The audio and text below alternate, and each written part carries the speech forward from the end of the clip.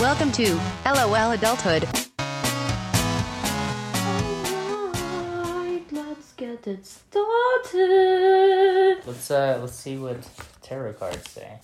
Ooh, we doing tarot cards before we do the podcast? I asked like, how do we make this a banger podcast? Hopefully the cards, are in our favor, and they say that this comes out solid. So let's get started.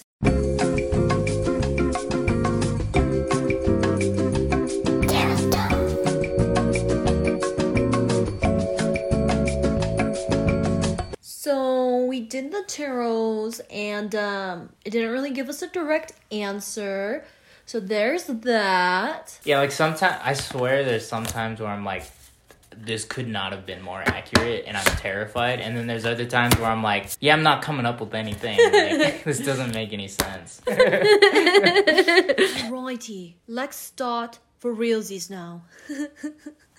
Okay, I'm gonna do a countdown. 3, 2, 1. Alright guys, welcome to LOL Adulthood. I'm your host, Reem, and here's my guest, Gabe.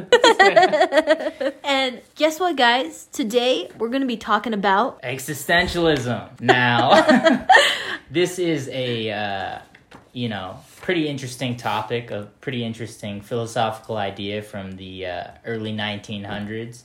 It was kind of like, the precursor to it was essentialism, which was like the idea that everything has a meaning, everything has a purpose, and there's basically, like, everything's kind of in its place, which at the time I think really, it really vibed well with, like, the Christian form of thought where, everybody kind of believed that God created the universe, and basically controlled all things and controlled everyone's destiny and, like, the outcomes of everything. And then things got switched up a little bit. People started thinking different, Nihilism came out with your boy Nietzsche, and he was like, nah, nothing's important. Everything is garbage. Everything is trash, and there's no meaning to life whatsoever. he was like an angsty teen. Yeah. He was like in that Like, stage of he's his like, life. yeah, he's like the motivation for all those, like, goth kids. And I'm not saying there's anything wrong with that. Like, I was kind of like that in high school, but but like, essentially his idea was like that nothing matters, nothing's important. God is dead. Like, he was famous for saying God is dead, and basically forming the ideas of nihilism and saying that anybody who said that there was a meaning to life was wrong, and that it just came from their own lack of understanding and, like, their own search for knowledge. Now, existentialism, on the other hand, where essentialism basically says that there's always a purpose, always has been a purpose, that purpose basically is preconditioned to existence. And while nihilism would say the opposite of that, say that there's no purpose, existentialism to me is, like, almost kind of in the middle, where it's not saying that, like, there is an inherent purpose to everything, but that there is almost no purpose, almost like nihilism, but the difference would be that the purpose to life is what you make it. Yeah. It's all about what you are willing to create. Right, and, like, what your goals are, what your own morals are, and it really focuses on the individual. I feel like comparing that to essentialism, which I feel like really vibed well with, like, monotheistic religions that believe that God created the universe, and everything is basically predetermined, and basically takes out the question of free will. Existentialism puts free will back on the table and basically gives the idea that the individual does have free will, and almost has too much free will because you could take your life into infinite directions just based off of, like, whatever you believe in that moment, in a way. So when I first started researching existentialism, I didn't really know what it was. Like, I've heard the term around, but I've never gone in depth to realize what its roots were and what it meant. Right. And, like, the philosophy behind it. But as I started researching and learning more about it, I realized existentialism is pretty much like a canvas. And you have a bunch of paint, and you have the options to choose how you want to paint your canvas. You can use all these colors, and with that, you can choose however you want to paint your medium. Right. You could do a landscape, you can do a person, you can do shapes. There's just so many ways you can go about life with all the decisions you have. It's pretty much like choose your own adventure. Yeah. You know, yeah. It's all about what you're willing to create, even though at the end of the day, it's nothing. Yeah, and it's still like almost kind of rides on that idea of like there is no real purpose to the universe, no real purpose to human existence, except for what you say it is. You know? Whereas like nihilism is like, no, period. There's no, point to human existence.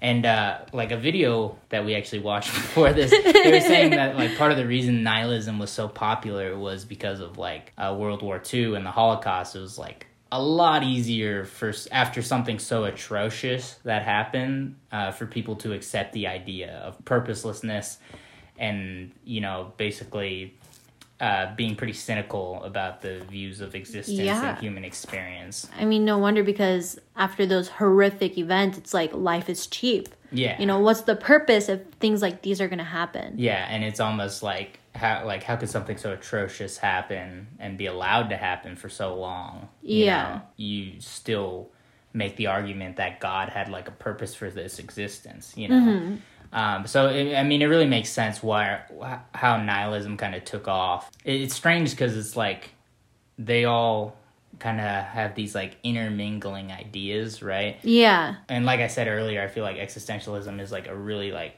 good like middle ground in between the two, where you're saying on the one hand, essentialism is like there's a purpose to everything, nihilism, no purpose, and then existentialism is like no purpose, but there is one that you make. Yeah.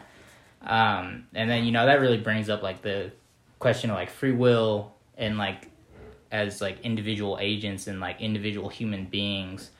What, like, first of all, what is free will, because from, like, a nihilistic point of view, you could look at, like, everyone's actions and decisions as, like, circumstance of, like, environmental, genetic, and all certain different kinds of factors, right? And that there is no real, like, human essence or soul that's like choosing a path.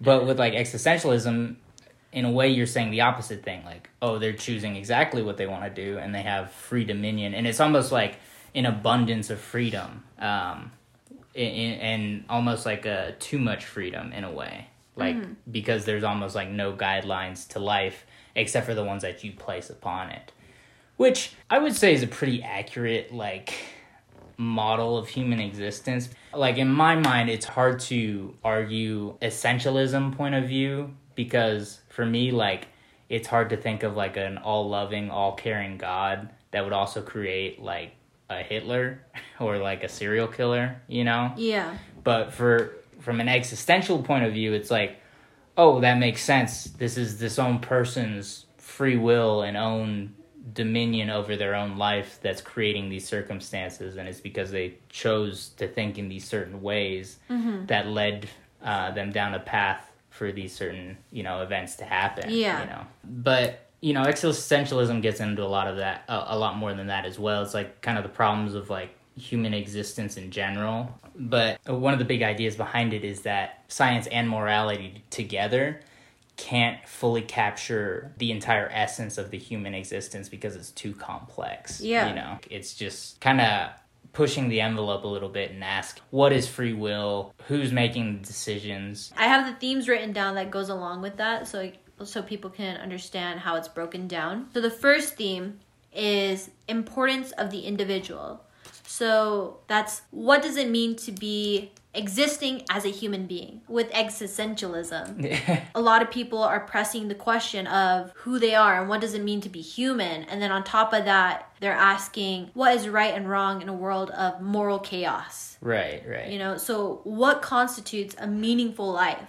So if you have this blank canvas and you can paint it however you want, how are you going to paint it? And with what purpose are you going to paint it? What kind of life do you want to lead? And what value will that have? And I think that's like the scary thing about it. It's like when you introduce the idea of existentialism, it's like, oh, there is no moral guideline except for the one that you create. There's a lot of things that if you're going by your own moral guideline, you can just justify in your own head, and it's not always going to line up with societal guidelines, you know? Yeah, which goes into the second theme, importance of choice. As humans, we're constituted by our decisions, and every choice has to be personally appropriated. And that goes along with the story of how there was this guy, and he really wanted to be a soldier, and he wanted to serve the country because he feel like he would be serving a greater good and making a difference. Right. But then he also had a very sick mother, and he was torn between either helping the country or helping his mother, because he was like, if I was in the military, I would be making a small difference. You know, you probably couldn't even identify that difference because it's such a large group of people. Right. But if I help my mother, that would make a huge difference because it's just one person. Right. So it's like a huge difference in one person's life, or a small person in, like, in a sense, like millions of people's lives. Yeah. And it's like, what would serve the greater good? And he struggled with this, and there is no right answer. There's no right decision he could make, because at the end of the day, it's all about his moral code and what leads him to that choice. Right. Yeah. And so I think one of the predominant views of existentialism would be that in that case, like, there is no right answer, but the right answer, in a sense, is the one that he chooses. So no matter what he chooses, as long as he's, you know, staying true to himself and being his authentic self, he's on the right path, because that's where he's supposed to be, in a sense, even though existentialism isn't, like, necessarily, like, preordained. But let's not get into that. Kind of crossing hairs at this point. And then that goes into this third theme of where we as humans have anxiety regarding life, death, and contingencies, and just extreme decisions. Like the concept of not being alive anymore, the loss of being. Like, what does it mean to not be who we are anymore? Yeah, so I guess that kind of ties into the concept of nothingness, you know, which is a big kind of point of existentialism, because if you believe that, you know, nothing is preordained, nothing really has a purpose until that purpose is decided, you know, like, what does that say about the nature of nothingness as opposed to existence, right? You know, even though they're polar opposites, they complete each other in a strange way. Like, even though they could not be more different, if you didn't have one without the other, that's, like, the sort of balance of these things. Going along with that, it brings me to one of the fourth themes, and that's just meaning and absurdity. You know, what does it mean to be alive? Because this guy, Sartre, how do you say his name? I'm not sure, but he has some goofy ass eyes, though. Yeah, guys, listeners, you gotta look up this man. Yeah, look this dude up. Look up the founder of existentialism, because I'm afraid I'll botch his name. Yeah, and this guy has the googly lookingest eyes in the world. And literally looks like something from, like, my 5th grade scrapbook or something like that we had to do for school, and just, like, some random eyes put together on a face. Okay, I'm just gonna tell you why he looks so fucked up. Okay, it says on my notes right here, according to Annie Cohen Sohel, who wrote a biography of Sartre, his daily drug consumption was thus: 2 packs of cigarettes, several tobacco pipes, over a quart of alcohol, which was like a mixture of wine, beer, vodka, whiskey, 200 milligrams of amphetamines, 15 grams of aspirin, and a boatload of how do you say that word? Barbiturates. What the hell's a barbiturate? It is, like, not healthy for you. I'm pretty sure it can kill you. And then coffee, tea, and then a few heavy meals. He, surprise, surprise, would become terribly ill and would cut back on the tobacco and drugs once in a while. But then one is left to wonder if Sartre's lazy eye was actually just a symptom of being shit hammered all the time. You know, I feel like that's a reasonable question to ask. But, you know, according to the ideas of existentialism, this guy's meaning in life was found from drugs. Yeah. You know? And nobody can tell him that that's wrong. Yeah. You know? I mean, they can't look him in the eyes. Monster.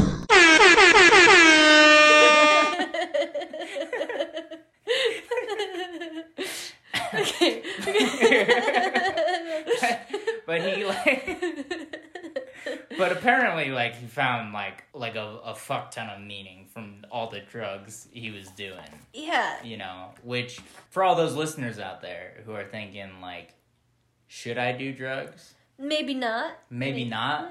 But maybe you just listen to that voice right inside your heart. Okay. Yeah. Ask your inner self. Yeah, you got to be authentic. Okay. If your authentic self is saying to do drugs, I'm not saying to do drugs, but I mean, life's a game, man. Life's a game. Just be authentic. Yeah. And see where that takes you. It's an open canvas. Paint with the color green. Paint with the color yellow. Paint with methamphetamine, Yeah.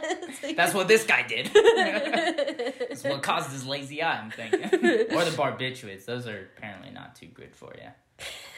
Rest in peace.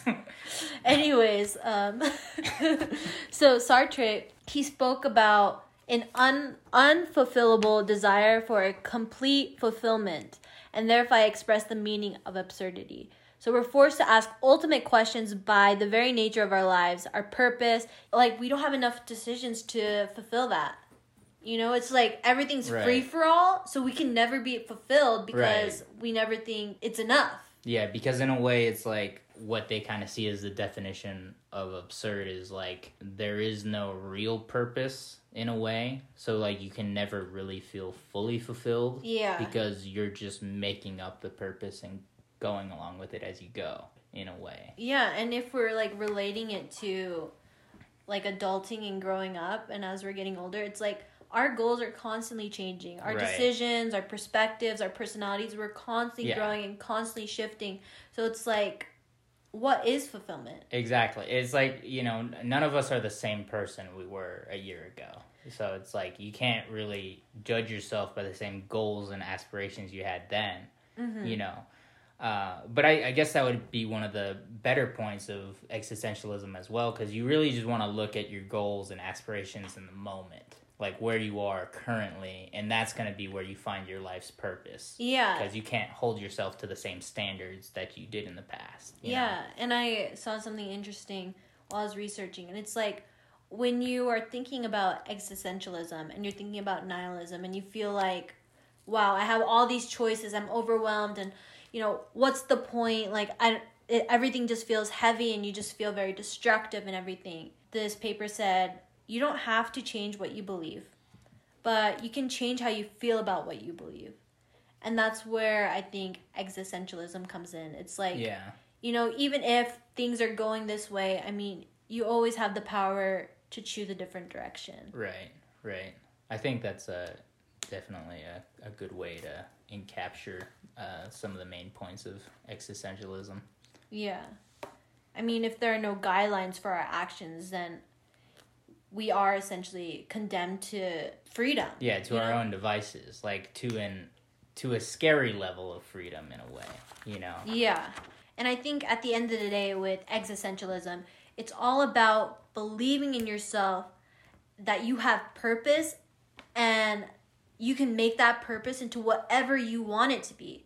You just have to want it bad enough. And that goes with, manifestation, affirmations, and, building that positive energy of what you want out of your life. Right. And I also like it, too, because it's I feel like your goals and aspirations through existentialism can stay pretty fluid. Existentialism is definitely an interesting topic because what are we really? I mean, what is our real purpose on this earth? Nobody really knows. Yeah, nobody can say for sure. Yeah. But I feel like existentialism, you can't really argue it because it's just your personal truth. Yeah. It's your authentic self manifesting whatever purpose there is to this life, But that's existentialism. Woo! Thanks for listening. Yeah. Thanks for listening. Make sure to check out our Instagram at LOL Adulthood and our website, As Told by Reem, for more updates and fun posts. I'm your host, Reem, and this is LOL Adulthood.